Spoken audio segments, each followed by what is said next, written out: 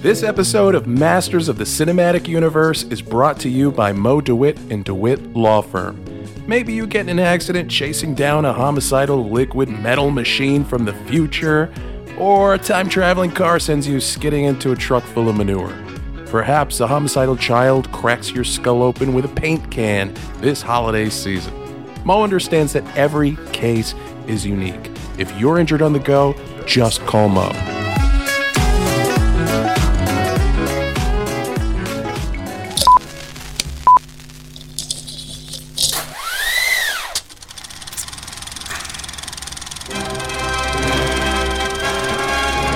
Hold your ears, folks.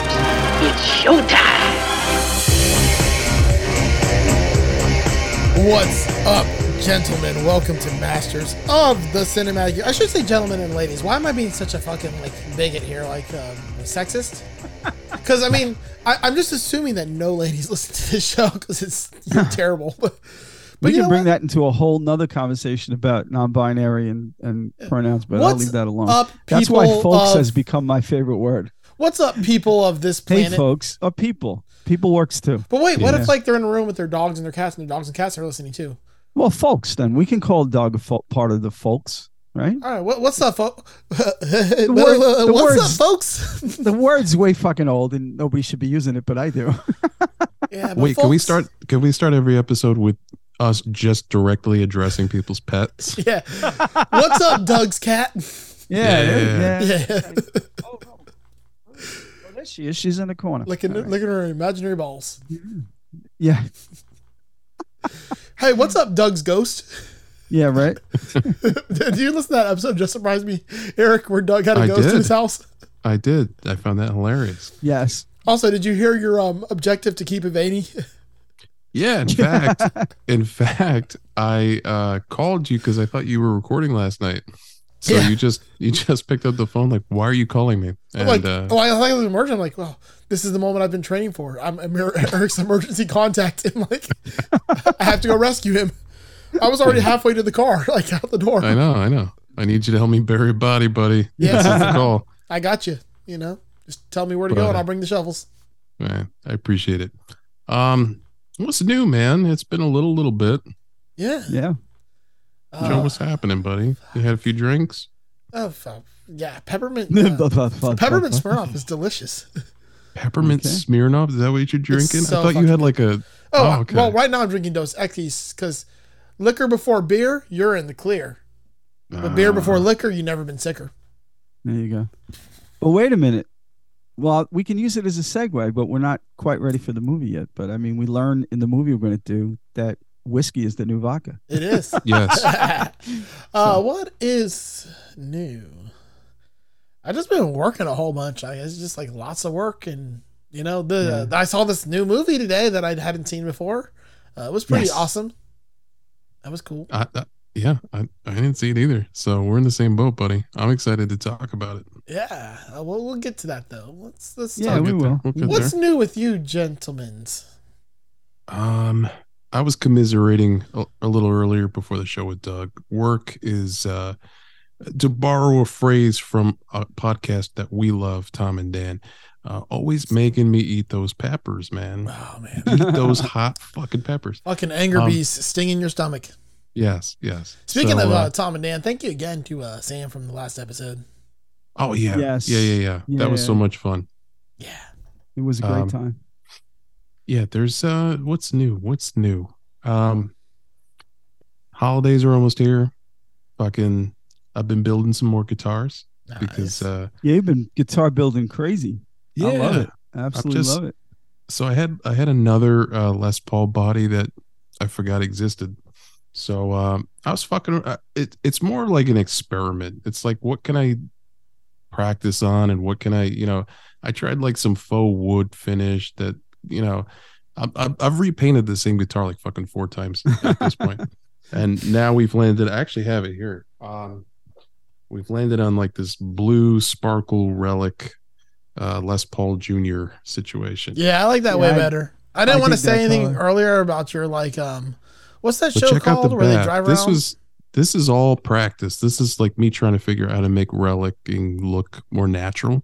You definitely got the hang of it. Yeah. Yeah, it's getting, they're fun, man. It's fun. What was that show where they would drive around barns and shit and like look for things? American Pickers. American Pickers. Yeah, that's what the guitar looked like originally.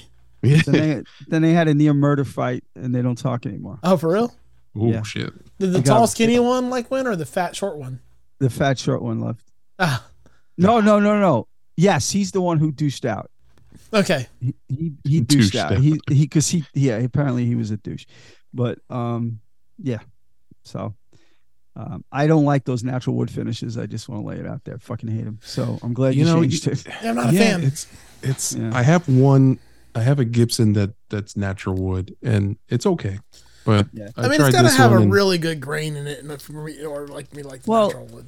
Like the only natural wood guitars I've ever like jonesed for are the Peavies. The Peavies are cool. Those are things, dope. I just like that because it's the whole aesthetic. It's not just the color of the natural wood and the grain. It's just everything about that guitar is just so cool. There was a Les Paul they made, and it was like it had like a wood type finish on it, like a wood top, but it was stained like either denim colored or like a seafoam color, and that looked pretty cool because the stain on the wood looked really cool. If the cut, yeah. Oh no, I don't mind the grain. I just don't like the natural, like that walnut color. Like a brown color. It's just not for me. I mean, there's nothing wrong with it. I'm trying to think if I ever had a guitar like that looked good. The Peavey is cool though. The Peavies are cool, like the T60s and stuff. The T60s, that's the ones I'm talking about. Yeah. But it weighs like 80 pounds. Oh god, that thing is like yeah, it does. Carrying an anvil around. But yeah, that's pretty much it for me, man. Just a lot of art shit. There's some, the New Year's coming up, so there's more shows coming up. MegaCon is in March, and then bro, keep it veiny. Keeping it veiny, keeping as veiny as I possibly can. What is that? Why? Why is that where you landed? Because that's the new slogan for Just Surprise Me, keeping it veiny. Yeah. I listened to the episode and I still couldn't follow how you got there. Like in your brain, like the mechanisms, the inner workings of your brain and how you landed on. It's just us. I was along for the ride. That's like fucking Superman genius level shit. Like that's like Lex Luthor. Yeah, I can't explain how the magic happens. It just happens. It just happens. Look, there's no reason that pig snoots and like tails should taste good, but sausage exists. Right? It just happened again. Yeah. It just happened again. It's delicious. Doug, what's new with you, man? What's new with me? So I have some masters of the cinematic universe directly related. What's news with me? What?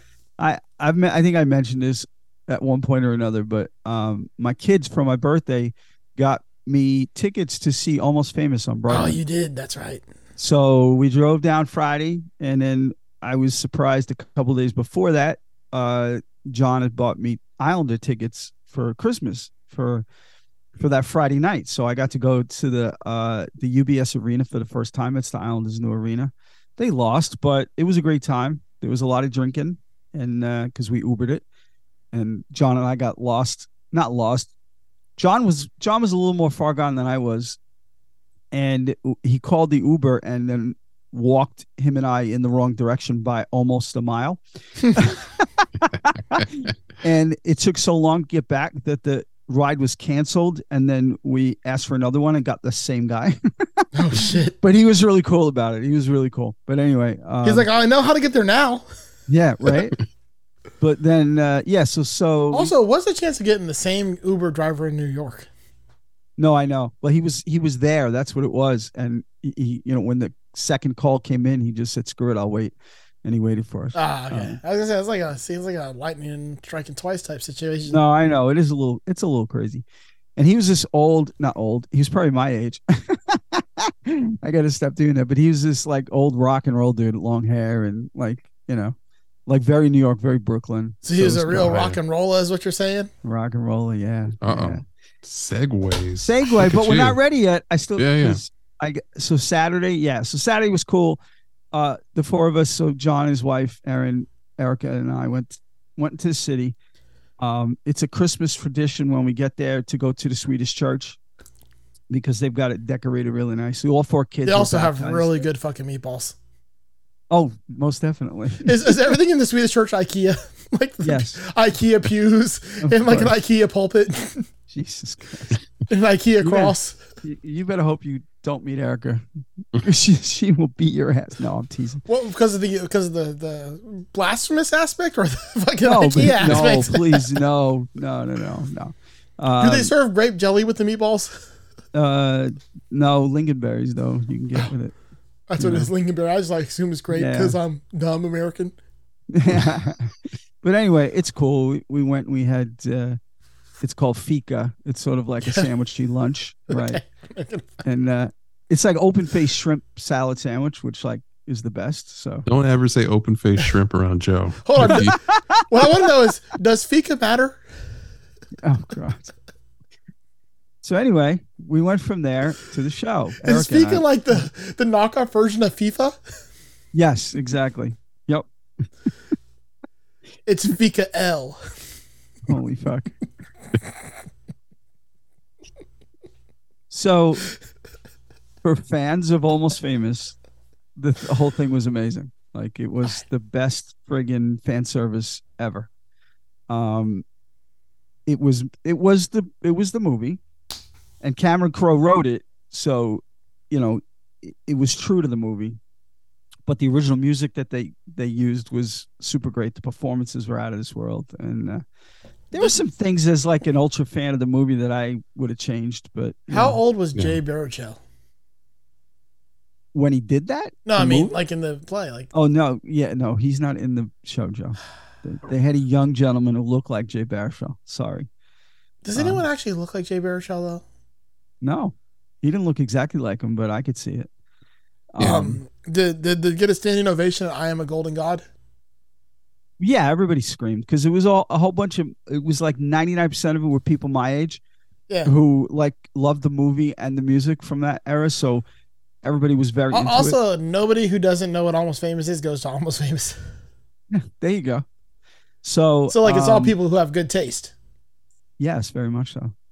Well, sometimes with Broadway shows, I mean, people just go to the newest Broadway show. Yeah. So it's. Oh, I know there were some people. You could see there were some people there like that. But they're like, this must be off Broadway because it's Almost Famous.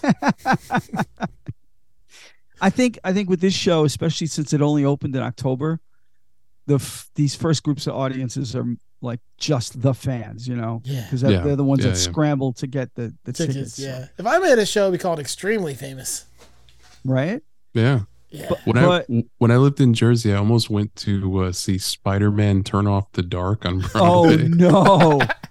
Oh no! And for those of you who don't know, that's the Broadway show that was the music was all U2, which is fucking already I hate it. And I'm pretty sure like the Spider-Man guy broke his spine. Like there were multiple injuries. Multiple Spider-Man. Like, I am far from home. I am far from home. Oh my God. All right. Eric, I thought this was going to be a two-parter, but I'm guessing we're going through. Well, I tried to segue, but somebody wanted to keep talking. Okay. Well, you asked me what's new. I'm going to fucking tell you what's new. Yeah, this is what's new, man. My what's new was like a whole 35 seconds. It was. I'm not done yet. That's the best part. It was very cool to actually hear the song "Fever Dog" in its entirety multiple times. Cool. Like they closed the show. The way they closed the show and did the encores is they played "Fever Dog" live on stage, and every performer got up and sang a verse. Oh, that's cool. So like even the mom came up and sang, and like she knocked it out of the park. And like everybody did. So it was anyway. It was the best time. Did you get a mug that said the mom was right? No. Yeah, I might have, but the mugs were $30. The hoodies were $80. The t-shirts were $50. So I didn't get anything. And the funny part is you can order it from a Chinese website for like $15. Thank you. So maybe I'll do that. But yeah, so it was a very cool time. And I would recommend it to anybody who's a fan of that movie. If you can get down to New York and see it, you'll enjoy it. Hell yeah. So Joe and I were virgins when it comes to watching this movie. And which I have no idea how, because like I feel like I should have seen this. I know you love Guy Ritchie. I know. Yeah. It was out front and center, man. Like I only ever heard good things about it. So it was kind of weird. But I think no spoilers, like we'll save our reactions for the episode as we go, but I feel Or like I'll blurt it out every time I can because I'm kind of drunk. no, we could go that route too. I mean, fuck it. It was good. Cool. What movie are we talking about? We are talking about 2008 Guy Ritchie written and directed movie RockNRolla. Yeah. And that ends with an A, and it's only an N in the middle. It's not rock and roller. Doesn't work that way. It's I'm glad you told me that now after I searched for it on my fucking Roku. I'll tell you remote. what, it's hard. It's hard to find even an IMDb because if you type rock space and space roller, it's like fourth on the list. Yeah, You gotta, it's all one word. Yeah, all and it's one not word. to be confused with the drink I drink, which is called Cock and Cola. Okay, I'm glad we don't want to confuse it with that. Yeah, all one word. Yeah, so this movie, I was talking to the guys offline. This was Guy Ritchie's return to form, right? Because this was his fifth movie. So he had done Lock, Stock, and Two Smoking Barrels. Then he did Snatch, which both movies are genius. Snatch being amazing. Then when he was connected to Madonna, he wrote and directed Swept Away, which was a remake of an old Italian movie that was his version was a piece of shit. And he followed that up with Revolver, which Eric and I were talking about, which was like an existential mind fuck. Yeah, I remember that one. That I didn't dislike it, but it took me like 2 to 3 times to understand what he was trying to get at because it was very fucking trippy.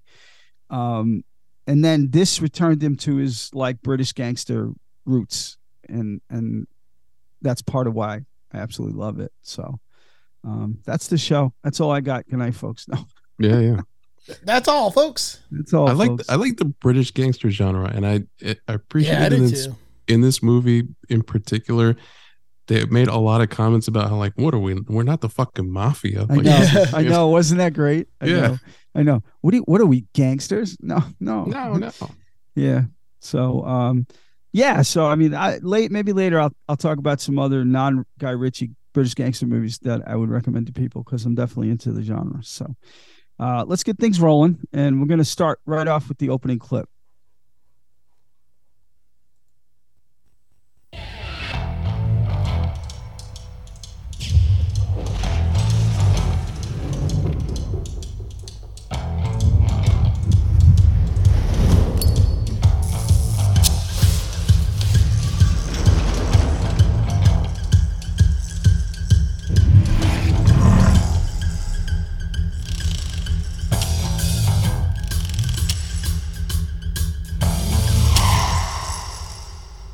People ask the question,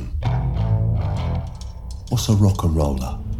And I tell them, it's not about drums, drugs, and hospital drips. Oh no. There's more there than that, my friend. We all like a bit of the good life. Some the money, some the drugs, others the sex game, the glamour, or the fame. But a rock and roller, oh, he's different. Why? Because a real rock and roller wants the fucking lot. I'm a man, a style and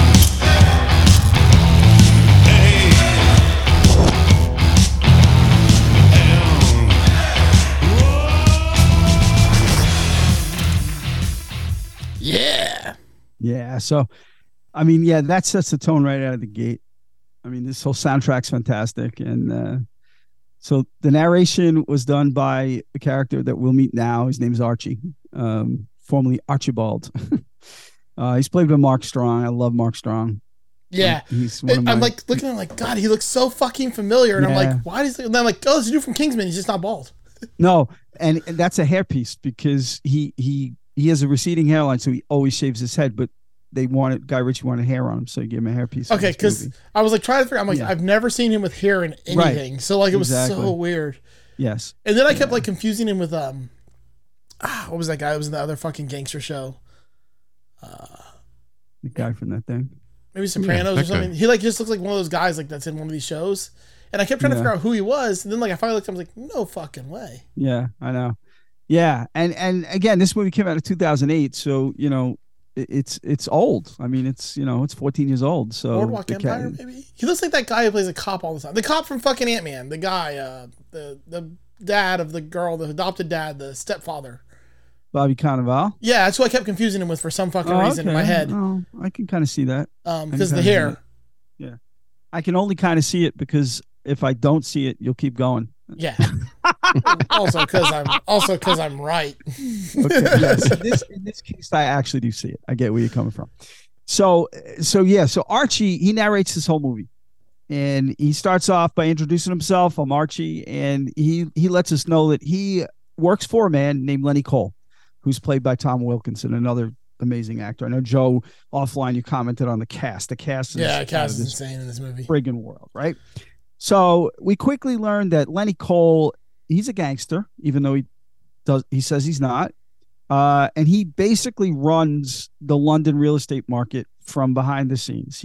He's the one who makes sure things get built, and the one who makes sure things don't get built if he doesn't want it or he doesn't have a cut in what's getting built. And we're not talking houses. We're talking like, gigantic skyscrapers and such that he's involved in. So we cut to a scene of a couple of real estate agents in an abandoned warehouse type building, and they're explaining how things work to our two heroes of the story, or two of the heroes of the story. We've got 1, 2, and Mumbles. And that's another Guy Ritchie signature, is the friggin' names. The character names are always original and always great. So 1, 2 is played by Gerard Butler, and Mumbles is played by Idris Elba. So again, like rock stars, like for real, doing his. Which Gerard Butler looks like he's fallen on some hard times lately. Yeah, but I know, like for Den of Thieves, he did that on purpose. He made himself look beat to shit because he was like a grizzled cop. Thinking more like fucking Thor: Love and Thunder. Well, what was he in? What did I? Oh fuck no. Never mind. I'm thinking someone else. I was thinking Zeus. Yeah, I know. No, yeah, that's Russell Crowe. Russell Crowe. Yeah. Yeah. I was thinking he's let himself go. Yeah. No, I don't know. My brain went there. I'm not all sober tonight. I feel like Gerard Butler would be kind of pissed that you compared him to old Russell Crowe. I don't know. Like, I mean, God damn. I saw Gerard Butler lately, and he was fat. Hold on. What was I seeing him in that he was fat? There was something I saw him in. Yeah, Den of Thieves. It's called Den of Thieves. Oh, yeah. Cop in L.A. with the armored car heists and shit. Yeah, he was definitely. He made himself look like that because he needed to look like a fucking 30-year veteran of the police force who's completely beaten by life. But he did get ugly and fat. Okay, that's the key here. Yes, he did it on purpose, but yes, he did. Also, this movie must be like fucking like really old because everyone looks so different from like how they look. Yes, it's 14 years old. Is it really? Yeah. Yeah. Wow. Yeah. 2008. So these real estate agents explain to the boys who are looking to invest. Also, Idris Elba. We didn't say that. You said Mumbles, but you didn't say who played him because I cut you off with Gerard Butler. No. I said Idris Elba. He said it. Don't worry. I didn't hear. I just heard. I heard myself interrupting. All right, Sam, relax. But you gotta understand. I named my dog after Idris Elba. Her name is Chloe. I don't know how that connects, but I'm sure there's a way. Holy shit. We'll find it. I'm sure there's like Idris Elba played Chloe in something at some point in time. Speaking of, Thor. I was right. Idris Elba wasn't Thor. So that's why I thought the same. See, it's called 6 degrees of separation. 6 degrees of Kevin Bacon. Yep. Which we're going to talk about him later. Yes, we are. So the real estate agents explained to the boys that if they want to get into the market and get in the game, they got to get a lawyer. They got to have that lawyer grease the counselors for the planning approvals, and then the property get built. So they understand what they need to do, but they realize because of their criminal records, they can't get legitimate loans from a bank. So they've got to go see the aforementioned Lenny Cole, because he's the king of the real estate, to get the money. Lenny even calls himself. He's a Lenny Cole. I move fast and I love bricks and mortar. So, and they agree, and the wheels are in motion. But in the very next scene, they get a phone call telling them that they can't get the planning approved. I know. The lawyer called the counselor. He said everything was fine, but then the counselor said, "Fuck, no." That was it. So they're fucked because they still owe Lenny. Because once you owe Lenny, you pay Lenny. It doesn't matter what happens. Lenny, I'll admit to you, not sorry to interrupt. Yeah, no. Maybe it was the mood I was in today when I watched this, and I came around very quickly. Yeah. But the opening to this movie was so Guy Ritchie. Yeah. Yes. I felt like the fucking guy in Mallrats who was staring at the picture of the sailboat and couldn't see it. It's just like, what the fuck is happening right now? I know. Yeah, because you get characters introduced before they're even there, kind of, and it was very, very prototypical Guy Ritchie. There's no doubt about that. Very fast. Yes, yeah. the whole movie is, and I joked with you both that's my notes tonight. It's like I had to go rapid fire in order to get this done because the movie's just rapid fire, scene to scene to scene to scene to scene. So yeah, it's crazy because and I'll talk about this later throughout the movie, but the differences between this and Snatch are like insane. Now that I'm watching them together, like stylistically, they're very stylistically similar, but like plot driven and the way it's the way it like everything unfolds, they're completely opposite movies. Oh, absolutely, and I think that has a lot to do with Guy Ritchie's evolution as a writer and a director too. Like, when you watch Lock, Stock, and Two Smoking Barrels, it's beautiful, but it's raw. Yeah, and then he evolves in Snatch, and like that was sort of like his magnum opus. I think my big thing that I'll talk about is proactive versus reactive. Everything in this movie seems proactively planned out by everybody, whereas Snatch was reactive to every fucking thing that just randomly happened. Exactly. No, you're right. And then like everything's more like conservative and straight and narrow here, whereas Snatch is just pure absurdity. Right. Yeah, and it had to be with the characters in that movie versus this movie. Like everyone in this movie kind of has their shit together, and in that movie, nobody had their shit together. No, exactly. So, so they have to go see Lenny now and let him know, and he lays things out straight. He goes, he now gets the rights to the building, so that's out for them, and they still owe him $2 million. So, and they got like a month to pay it, and so they're fucked. I wonder if on the casting sheet it just said a brick top type. Yeah. Yep. So, then we jump into Lenny's car where him and Archie are there, and we find out that it's Lenny who put this whole thing in motion. He called the counselor and said, deny the plans because I'm going to get the building and then you're going to approve the plans.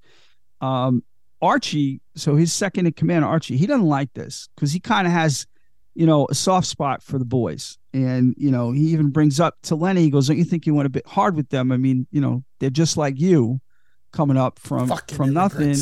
And then, Lenny, we learned Lenny's motivation. I mean, he doesn't like immigrants. And he even considers 1-2 an immigrant because he's Scottish. I was going to say, because like that dude's like, seems as it gets, but I guess he is Scottish. But he's not from London.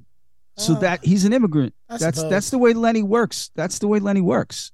Anybody who's not from his inner circle is an immigrant. And then there are the actual immigrants who he really fucking hates. Oh, yeah. Yeah. So, and, his reasoning involves, like I said, immigrants, but also stopping them from coming up against him. It's basically teaching them a lesson. That's the way he's looking at it. So, again, they're fucked because of this. So Lenny's next stop is to meet a Russian billionaire named Yuri. He's played by Carol Roden, who's actually, I think, Czech or something. He's not even Russian. Neither of the two. Victor's not Russian either. His sidekick there. Because Yuri needs Lenny's help securing the planning for a huge building project that he's doing. He's already established himself in London, Yuri has, but he needs Lenny's help. And it's determined that the cost for this is going to be 7 million euros. So while they're talking, Lenny notices this painting on an easel in the soccer stadium where they're having a meeting. And Yuri describes it as his lucky picture. And this lucky picture, this lucky painting is the centerpiece of this whole friggin' movie. But we never see it, which kind of pisses me off. Nope. We never see the picture, but everybody who sees it is mesmerized by it. I know. I kind of want to see it now. I want to see the sailboat. Everybody. It's like the briefcase in Pulp Fiction, man. It's like, yes. Yeah. Which was really just a light bulb taped to the inside of a briefcase. I know. But yes, everybody's enamored with this painting, this picture. So Yuri, he offers to give Lenny the painting while the deal's being completed, just so Lenny will have some luck too. They toast the deal, and this is our reference from earlier, where Yuri serves him whiskey, and Lenny in his immigrant fashion, he's like, I thought you lot liked vodka, like the stereotype, and he goes, no, whiskey's the new vodka. But apparently it was shitty whiskey because Lenny got sick from it. Also because, Yuri doesn't drink. Yeah, right. And Yuri doesn't drink, which made Lenny even more uncomfortable. So Lenny's back in the car with Archie. He's talking about the deal. And Archie smartly reminds him to be careful with this lot because Russians do things differently. Yeah, I was that whole transaction between Lenny and Yuri too. Like Lenny had went in there to hustle him and this and that, and he basically just like, what do you want? All right, here you go. No, exactly. Exactly. It was so cut and dry. Like he didn't like the fact that he wasn't able to big shot him. No, exactly. Because he knew that he was the big shot. And Lenny was the small fish or the big fish. And like he says, when Victor asked him, why'd you give him the penny? He goes, it's nice to let the peasants act like they're rich. Exactly. So, so I mean, Archie says, they don't respect the old school. And then Lenny goes off about, the old school is the only school and I'm the fucking headmaster of it. But, we'll see how that goes for him. So we are back with Yuri and his second in command, Victor. And we're going to roll a clip.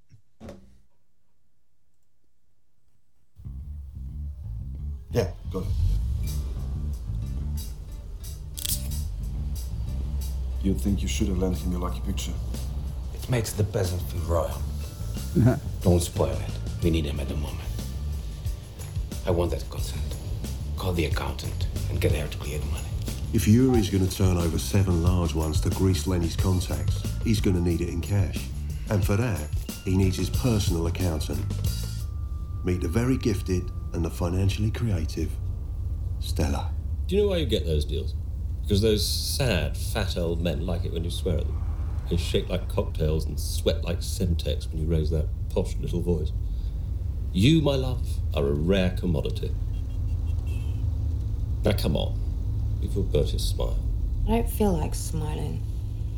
I'm a 30-year-old accountant married to a homosexual lawyer. I'm a beard without kids, Bertie. For a marriage of convenience, it's going to be quite inconvenient.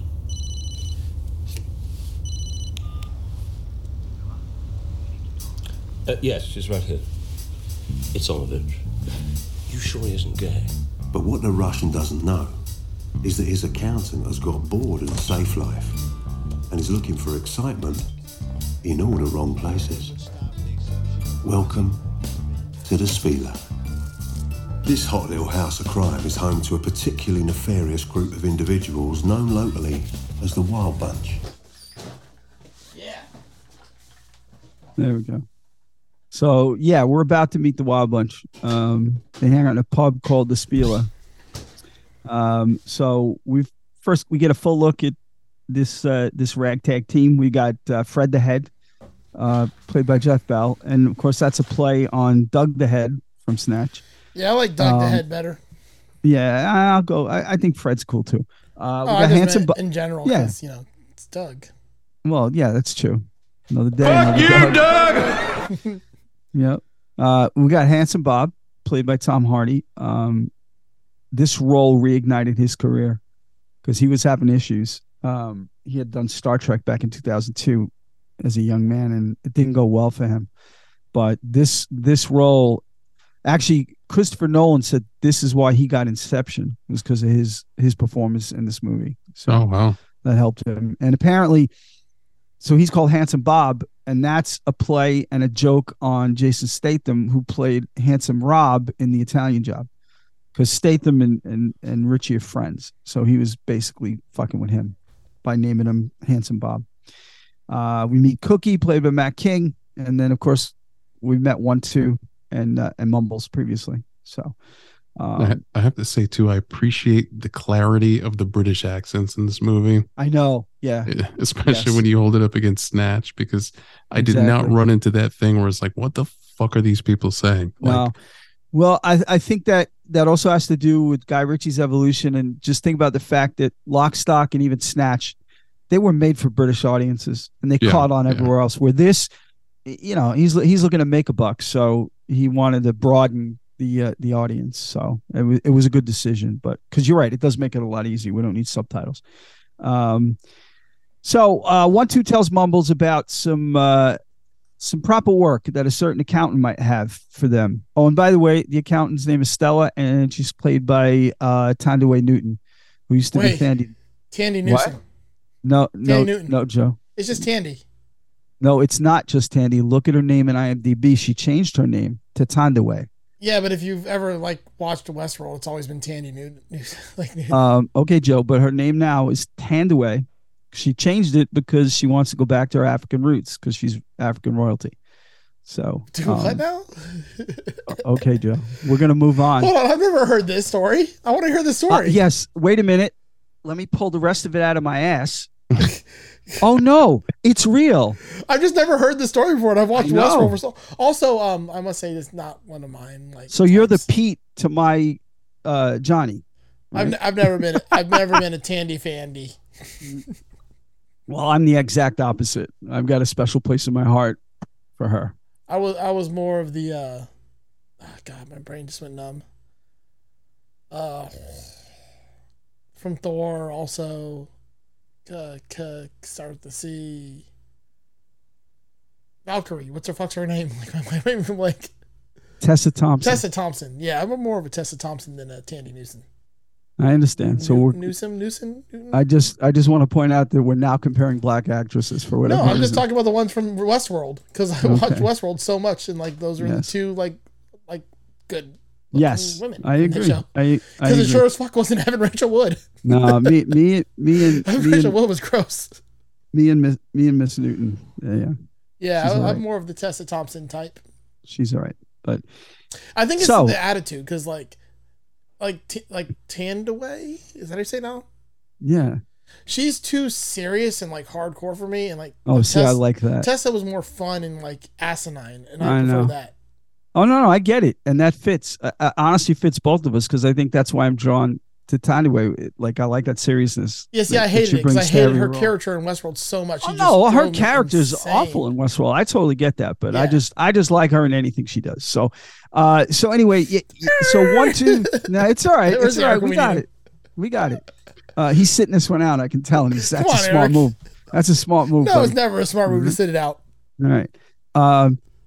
So 1-2 tells Mumbles that they've got some possible proper work lined up with a certain accountant when they're talking about Stella.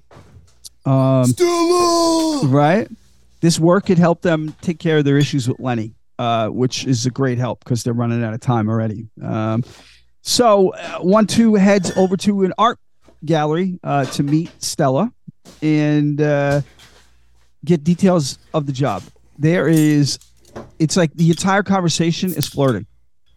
There isn't one sentence spoken by either of them that isn't an innuendo or just a way to flirt with each other, and it's hysterical to watch. She describes, again, because she's, as Archie described in the narration, she's got a penchant for the wild side now. She got bored, so she wants the boys to steal that $7 million that Yuri called her to get out. She wants the boys to steal it from the two accountants who are going to transport it. It's an easy peasy job. So, and then she gets 20%. So it works out well for her. And then the boys are covered. So that's the upcoming first heist of this movie. We are now at a tennis club where Lenny is reading a newspaper article over Archie's shoulder because, Lenny's the boss and no one can tell him otherwise. And the article is about the death of someone named Johnny Quid, who's the lead singer of the Quid Lickers. I absolutely love his name. I love that name. It's just the best. I want the Quid Lickers to be real, and I want albums from them. Okay. Isn't quid money? Yes. Okay. Yeah, well, that's why he called himself Johnny Quid, and I guess Yeah, that makes sense. That's all checks out. I was like, is quid money, or am I getting this confused? Yes, yeah. So we get the sense from the way Lenny is reacting to the story that there's history between him and Johnny. So we don't know what it is, but there's something going on. That's aggravated Lenny.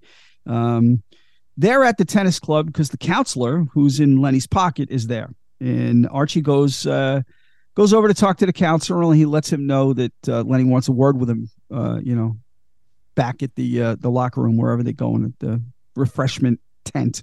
He also excites the counselor by hooking him up with Jackie. Yeah, he does. I love when he goes, you mind to run with the counselor?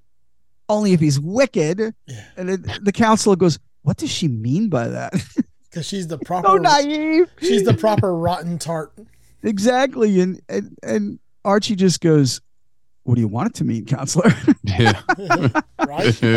He's all sweaty. The counselor's all greasy, sweaty from the playing tennis, but it doesn't matter. So he goes back to talk to Lenny, and Lenny has a portfolio that he hands him that has the information for Yuri's deal that he needs the plans approved for. Plus a little something for the counselor. He's taking care of the counselor at every turn just to keep him in his pocket, but he's playing him like a fiddle. I mean, this whole thing with a lighter, he says is $8,000 and it's $100 that he stole, and that whole thing. But how could it be mine? It's got your name on it. Yeah. So smooth. And I don't know if that's British spelling for counselor or it was misspelled, because there's not 2 L's in counselor. Yeah, it looked really fucked up. It was kind of weird, but again, that could be the British spelling for counselor. It probably is, because they spell everything wrong over there. Do they not speak English in that country? Right? Yeah, exactly. But you guys spawn the language. So Lenny's got him wrapped. So we are now at Lenny's house. And Lenny's in his office, and he's talking to Archie on the phone about the painting, the lucky painting, when he spins his chair a little bit and looks up on the wall where he hung it, and it's gone. And he falls back off his chair because, I've been robbed. Yeah. And, he knows, even though he's got that arrogance that he's better than, the Russian immigrants. He knows that this is bad. At the very least, it's going to ruin his deal, So he tells Archie to get the crew together and get to the office right away. So they arrive, and we've got this clip. Bandy, you ever ask a stupid question like that again, you see Danny there? He's going to slap you. I'm sorry, Archie. I was just trying to use initiative. Danny, slap him. With the right, Danny, properly. No. Come on, do it properly with the back of the right hand. What, is this a tennis match, Arch? Slap him.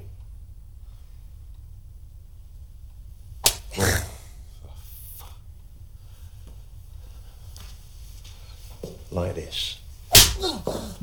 Now, if you can master a slap like that, there's no need for your clients to hold back. They will open up like a fountain full of words.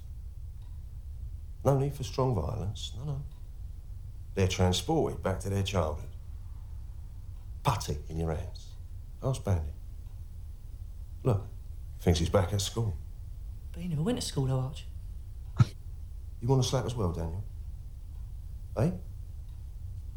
Now, if the slap don't work, you cut them or you pay them, but you keep the receipts because this ain't the mafia. All right? Now get out there, look for the painting. See, yeah. And that's how they skirt the whole we're not gangsters thing. I mean, it's a business. To them, they are in a business. That's it. This is a business. This is how you operate your business. And we're not the mafia, and we're not even gangsters, because, even Archie, and I picked this clip because, it's referenced a lot through this movie, the famous Archie slap. That's how Archie got to where he is. The level that he's achieved is that by maintaining almost a decorum, a proper respect for his job, and even for the people that he's got to rough up. He respects them. So that's why they really never say they're gangsters. They don't like that term, because they're just doing business, and this is the way you do business. So You The keep your famous receipts, Archie yeah. slap. Exactly, because this ain't the mafia. I wonder if his name is short for Archibald. It is. Nice. He says it in the very beginning. Oh, does I'm he? He says the first words he says, "I'm Archie, formerly Archibald." Okay, I didn't hear that Yeah. part. I was probably Oh, yeah. not paying attention to that point in the movie yet. Well, it was the very beginning. Yeah, I get it. But yes, get it. I like that. It makes me happy. That's a cool so ass yes, name. he is Archibald. Yep. So we move from that great scene to and by the way, Bandy is he's the guy who got slapped 4 times, right? He's my favorite like henchman character in a long time. So dumb. Because he's so dumb and so dopey and so innocent. And we'll get to it, but I'm very pleased at what happens to him in the end of the movie. And I'll get to it when we get to that scene. But so we move from there to the actual first heist. 1, 2, and Mumbles are ready to go. They're outside a bank, and they're dressed as security guards, and leaning against the wall. And these 2 like dorky accountants come out with bags of money, and they just look at them. First, they say hi, and they look at the 2 of them, and they say, "Just put the bags in the car and step away."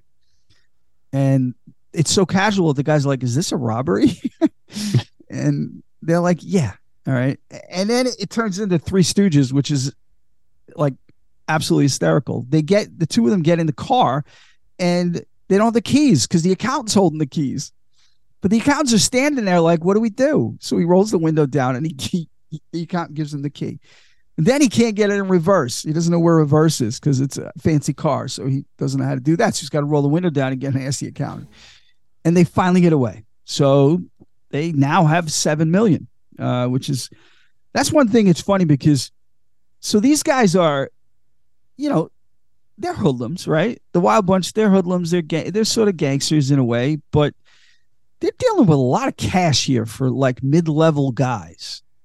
You know what I mean? Like, and they're acting very casual about the fact that they now have 7 million euros in their hands. I don't know. It was one thing about the movie that always kind of got me. Yeah, the amount of monies.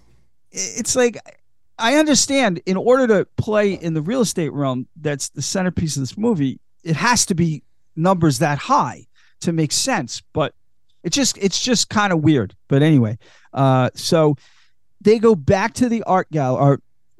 1, 2 goes back to the art gallery to deliver Stella her portion of the money. There's a lot more flirting. And this is one of my favorite like lines in the movie. She's looking at a piece of art that's just basically triangular tubes welded together with like lights blinking. And 1, 2 goes, "I can get an electrician to make one of those in about 2 hours if you want." He's right. And she goes, "Welcome to the nouveau riche art," because like they don't have a clue as to what the fuck art really is. So Yuri is now, we're at the top of one of Yuri's construction buildings. It's being built. He's giving a presentation to some investors about, what they're getting for their money. Victor is there, and Yuri realizes that if he's there, there's something wrong. So he goes and talks to him, and Victor lets him know the money was stolen. And the same conversation, but in a more like, highbrow way that Lenny had earlier about the old school and all that stuff, and that he's the big fish. Yuri's response is, "Did they know who we are?" And Victor just says, "It's not like the old country. It's cowboys and Indians here." So it's great to see 2 different points of view as to who's the boss, like who's in charge of this, Yeah. Like we all already know that Lenny sort of, when he can't keep up with the Russians, but it's cool the way they're looking at it too, And I love the way they flip back and forth between Russian and English. I don't know if that's a real thing, like if they do that, but for the movie, it worked really well. The subtitles were kept to a minimum, and then they flipped to English, and so it was pretty cool. So, so at this point, 1, 2, he's happy. He calls Archie and lets him know they got the money. Archie's very surprised at this, to say the least, but he doesn't care. The money, he's getting it. So Archie then speaks to Lenny, who tells Archie that Yuri hasn't come up with the money yet. He doesn't know yet that it was stolen, but he doesn't have the money yet. So he's a little concerned. Archie, he calms Lenny down a little bit. And then he tells Lenny the good news that the Wild Bunch have the money. And Lenny's just as surprised as Archie was. But again, it's $2 million, so he doesn't care. And again, this is the point in the movie too, where like, again, I got wise to like, okay, they're doing the thing. They're doing like the crash, like the, intersecting storylines and yes. Which it did it beautifully, man. Like this movie is a great example of that done really well. Guy Ritchie's very good at that. Yeah, he's very good at that. And I think Joe nailed it earlier. With Snatch did that too, but Snatch was more reactive. Snatch was just a friggin' series of circus events that came together. Where this is, yes, they're all tied together, but it's for a reason. It's fortuitous, but it's for a reason.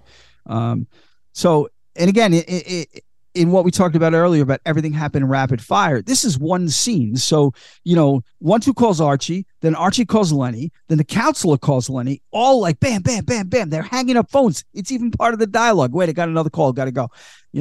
So the counselor calls about the money, and Lenny lets him know it's just a delay and to take a breath. And then when he hangs up, he just goes, wanker. Now we get to meet Tank, he's a a bit character in the movie, but he steals every scene he's in. I should know the actor's name, and I'm embarrassed I didn't put it in my notes, but he was in Game of Thrones, and I think maybe his Dark Materials too, but I'm not sure. But I know his name too, and I can't remember it. Cool dude. So Archie goes, he heads out to talk to Tank. Tank is London's premier underground ticket seller. So Tank hangs out in a big fancy SUV in the West End of London, and he sells theater tickets and everything else at a discount. He goes to Tank because Tank's got people everywhere. So if you need to get information, Tank's the guy to see, even though he's selling tickets. He gets in Tank's SUV, and Tank is watching this old movie called The Remains of the Day. Anthony Hopkins and Hugh Grant before he was anybody. Like he was a kid in that movie, but it's an old-timey British movie. Played by Nonso Anosi. That's him. Yeah. And again, Game of Thrones. Like I said, I believe his Dark Materials, but like a bunch of movies, he's a very imposing figure. He's a very large man. Very I imposing. remember from Game of Thrones, big time. Yes, exactly. Yeah. I think he was from Dorne. I'm not sure, but anyway. He was, he was from across the sea, like the narrow sea. Right, that's true. Yeah, right. But Pentos or Bravos, one of those cities, like the free cities. One of those two. You're absolutely right. So very imposing figure, but he's cool. He steals every scene in the movie that he's in. We are now back at the Wild Bunches hangout. They're all there, and we learn through Archie's narration that there is a mole in their midst and has been for a while. And we find out this mole is basically responsible for anybody who's gone down for a stretch, as they call it, or to prison has been because of this mole. We learn that Handsome Bob is due to start a 5-year stretch tomorrow. So everybody's sort of commiserating about that. They're obviously not happy about the whole thing, least of all Bob. So this is our first, the first reference to the mole that will also have a central thing in this movie. So while they're all hanging out there's two junkies. These junkies are the fucking best. They come in to sell, their stolen wares. Like they steal shit and they bring it there and they sell it, right? And it runs the gamut. There's small stuff and big stuff. And in this case, one of the items is a black bearskin coat. And the one junkie's modeling it. Yeah. And again, another one of my favorite lines. He goes, "From the darkest depths of Siberian Calcutta." I'm like, Calcutta, Siberia? What the fuck are you talking about? But it just rolls off so naturally from this junkie. It makes complete sense. And it's hysterical. They're ready to, they're trying to sell this stuff, but then the buzzer rings and it's Archie. And even they know who Archie is, and they are gone, like a fart in the wind. They're at it. They want nothing to do with Archie, so they're gone, right? So Archie comes to collect the cash, and there's a lot of great banter back and forth between 1-2 and Archie, and it's just ribbing, and 1-2 sort of pushing the boundaries a little bit, but Archie puts him in his place. And it's also noted in the narration that there was a little bit of extra on top of the $2 million to help to pay for assistance that Lenny could provide to keep Bob out of prison. So we've got hours to go before he's sentenced, but hopefully, fingers crossed, things work out. So Stella, the accountant, now goes to visit Yuri on his yacht because the first round of money is gone, and he's going to need more, so he has to come over. They small talk for a bit. He brings the line that I've heard from many boat owner. There's only 2 days you remember about your boat: the day you buy it and the day you sell it, right? And so he says that, and Stella drops the line, "Beauty is a cruel mistress." That comes into play later, so that's the only reason I bring it up. Yuri explains to her that he needs another $7 million. He doesn't say anything about the theft. He just says he needs another $7 million. She hems and haws a little bit, but she'll do it for him because she's got to hide this money from the tax man. So she's got to be creative, and that's what she's good at. So it is now Bob's last night, and we're just going to let the clip do the talking for what Bob wishes for on his last night. Come on, Bobby boy. Cheer up. What have I got to cheer up about? I'll be locked up on an 8x10 tomorrow night. Bob, that's tomorrow night, okay? So tonight is takeoff time. And we have got a party planned for you, my man. We've got a couple of grams of Hurry Up and 4 Jack the Rippers. We've got the Harris twins, probably the most expensive escort girls ever to have escorted. Well, they've got the night off from the Russians, and they have been greased down just for the Bobski. Okay, well, I see that cheered you up. It's not that I'm not grateful, it's just, What? Just what? You wouldn't understand. Come on, Bobby boy, that's not fair. I don't understand anything coming from you.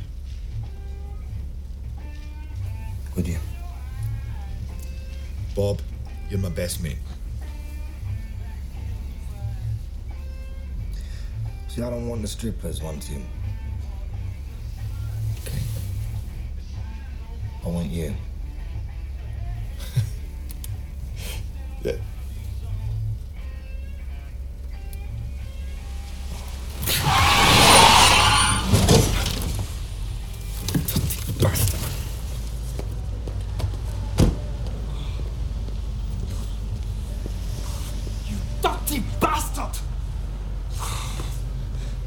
Bob, I know all your girlfriends, all of them. Told you, you wouldn't understand. What? I wouldn't understand that you're a fucking homo?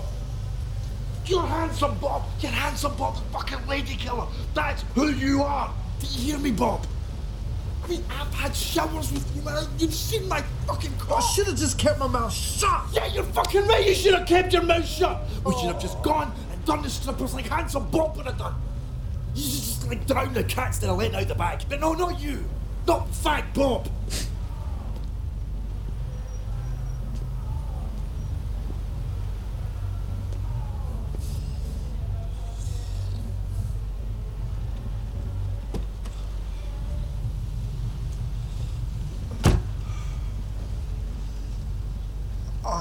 I'm sorry. I'm sorry.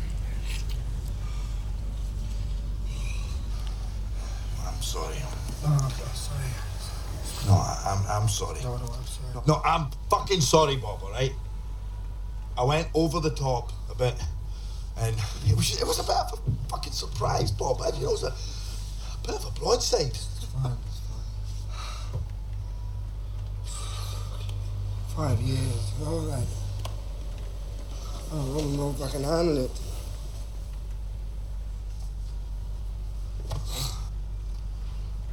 I don't know what I was thinking, Bob. You know, I mean, there's nothing wrong with being a poof. Or being a gay, or whatever it is you call it. I don't know. I mean, there's going to be plenty of your load in there. Yeah. You'll probably love it. Yeah. Oh, God. Oh.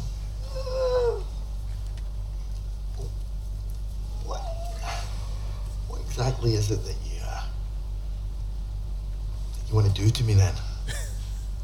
Bob.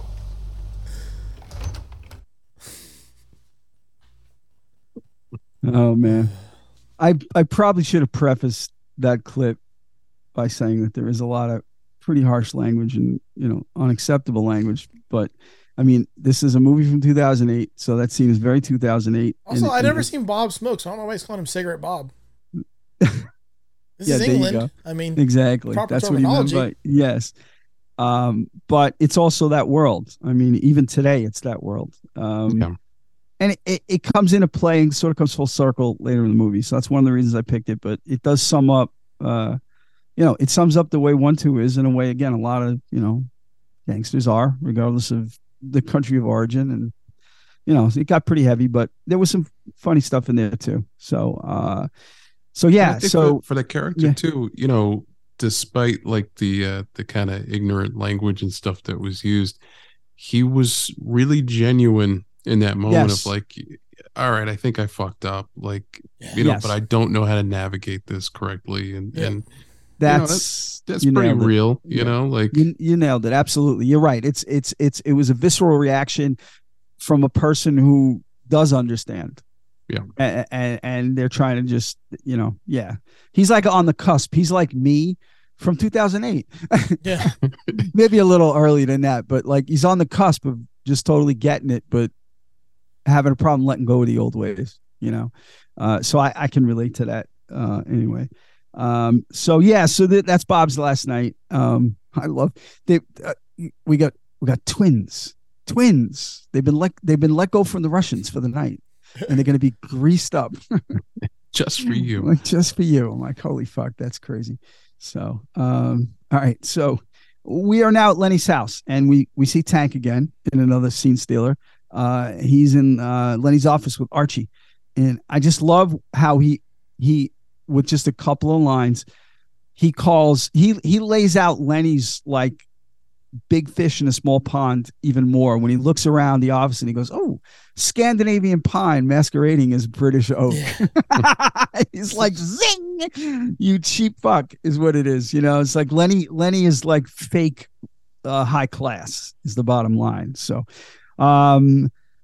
he talks a little bit about the painting. He doesn't have any definitive information yet, but he talks about the painting thing. So we are now at a warehouse, an old abandoned warehouse, and Lenny and the crew are they're using the River Thames as an information gathering tool by tying people, by tying some gentlemen to chairs and dipping them in until they talk. The cool thing about the two guys in those chairs is we're going to meet them later in the movie, but not how you think. It's pretty cool. So the first donkey, he gets put in the water, and there's a whole conversation between Lenny and the donkey and Archie and everybody about crayfish. American crayfish were introduced, and they took over and ate all the British crayfish and that kind of thing. And that's the biggest fear in the rivers, that the crayfish are going to eat you.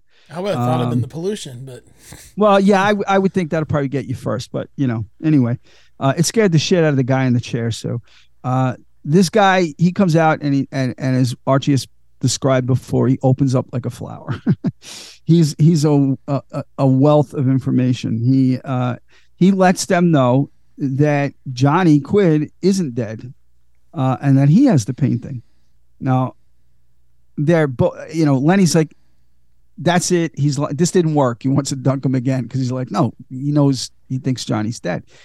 So Archie grabs Lenny and brings him aside, and this is where we find out one of the big revelations, that Lenny is Johnny Quid's stepdad, and that's where the history comes from. And Lenny just talks about the fact that that Johnny's a poison. Like, he can't die. He never dies. He goes, World War III is going to come and it's going to have his name all over it. Like, he has no use for him. So Lenny then realizes, he tells Archie, listen, you got to go talk to Johnny's managers. And he calls them Greek and Minnie because their names are Roman and Mickey. He can't be bothered to remember their names. So we now head to Roman and Mickey's office, and we're going to roll another clip. No, you're not listening to what I'm saying. That is exactly what I do. Dry ice, Mickey. I need the fucking dry ice. My show just doesn't work without it. Hold on a second. If you would have asked me yesterday for dry ice, I would have got you the driest ice the world could find, but you didn't ask me for no dry ice. You asked me for 2 cases of Johnny Walker Black Label and 4 Ladies of the Pole. And I got them for you, didn't I? Yes. Yes, you did. I do confess, but Mickey, you are the manager. I'm the rocker. You got on the hat, well, why don't you just pull something out of it? My hat is deep and full of magic. I got rabbits, handkerchiefs, and Ladies of the Pole drinking Black Label. I got smoke machines, bubble machines. I even got love marines. And still, the hat goes deeper. All right? But there ain't no motherfucking dry ice. Okay. You made your point. But tomorrow, might be quite nice to have some dry ice. You read this? What? Singer extraordinaire Johnny Quid fell off a boat, they said. Missing, assumed dead, they say. Johnny? How many rock stars by the name of Johnny Quid do you think there are in the universe, Mickey? Only thing he fell off is his junky spoon. He's no deader than them shoes you got on. All right, he'll be gearing himself up happy as a clam in a fisherman's net. June, how dead is Johnny? If he's dead, that's the 3rd time this year. Rockers like that never die. They just wither and give me pain.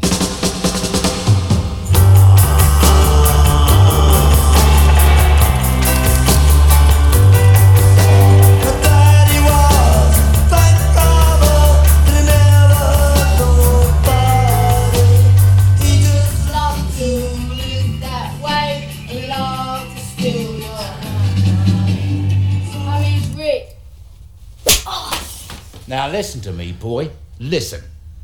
I never did like you, neither did your real dad.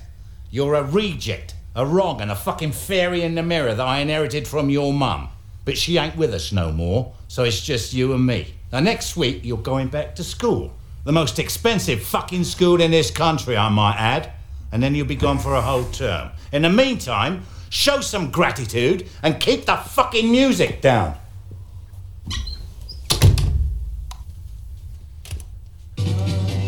Some is rich and some is poor, and that's the way the world is. And I don't believe in lying back, saying how bad your life is.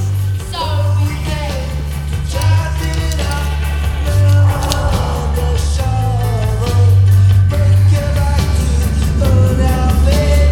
Don't forget to bravo. Daddy was a bank robber, we never looked for party.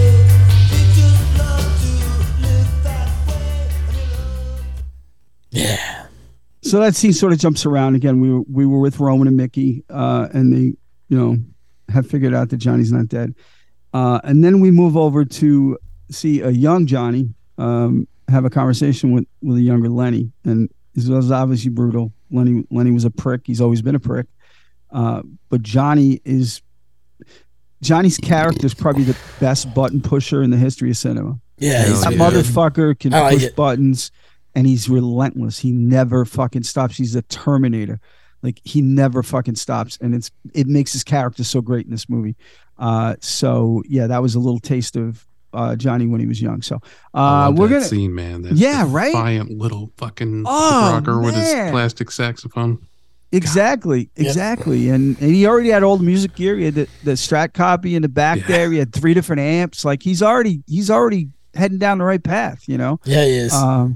But it was cool. So we're going to take our first break, and then we're going to hopefully wrap this up with part 2. And we hope you've had fun so far. Yeah.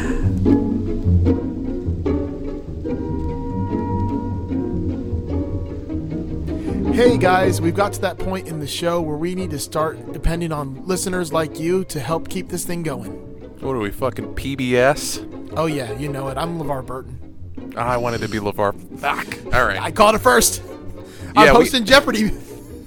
Are you, though? Listen, guys, we need your help. To help keep the lights on, as they say, we are launching our Patreon for Masters of the Cinematic Universe. Yes. And we have different tiers that you can sign up for and pledge to, just like PBS. You get some different real cool gifts and prizes and merch depending on the tier that you sign up for. Oh, we got all the tiers. Oh yeah, you fact, can either be a friend of the show, a friend with benefits. Ooh. We could start to get serious, or you could just put a ring on it already. Ooh, damn.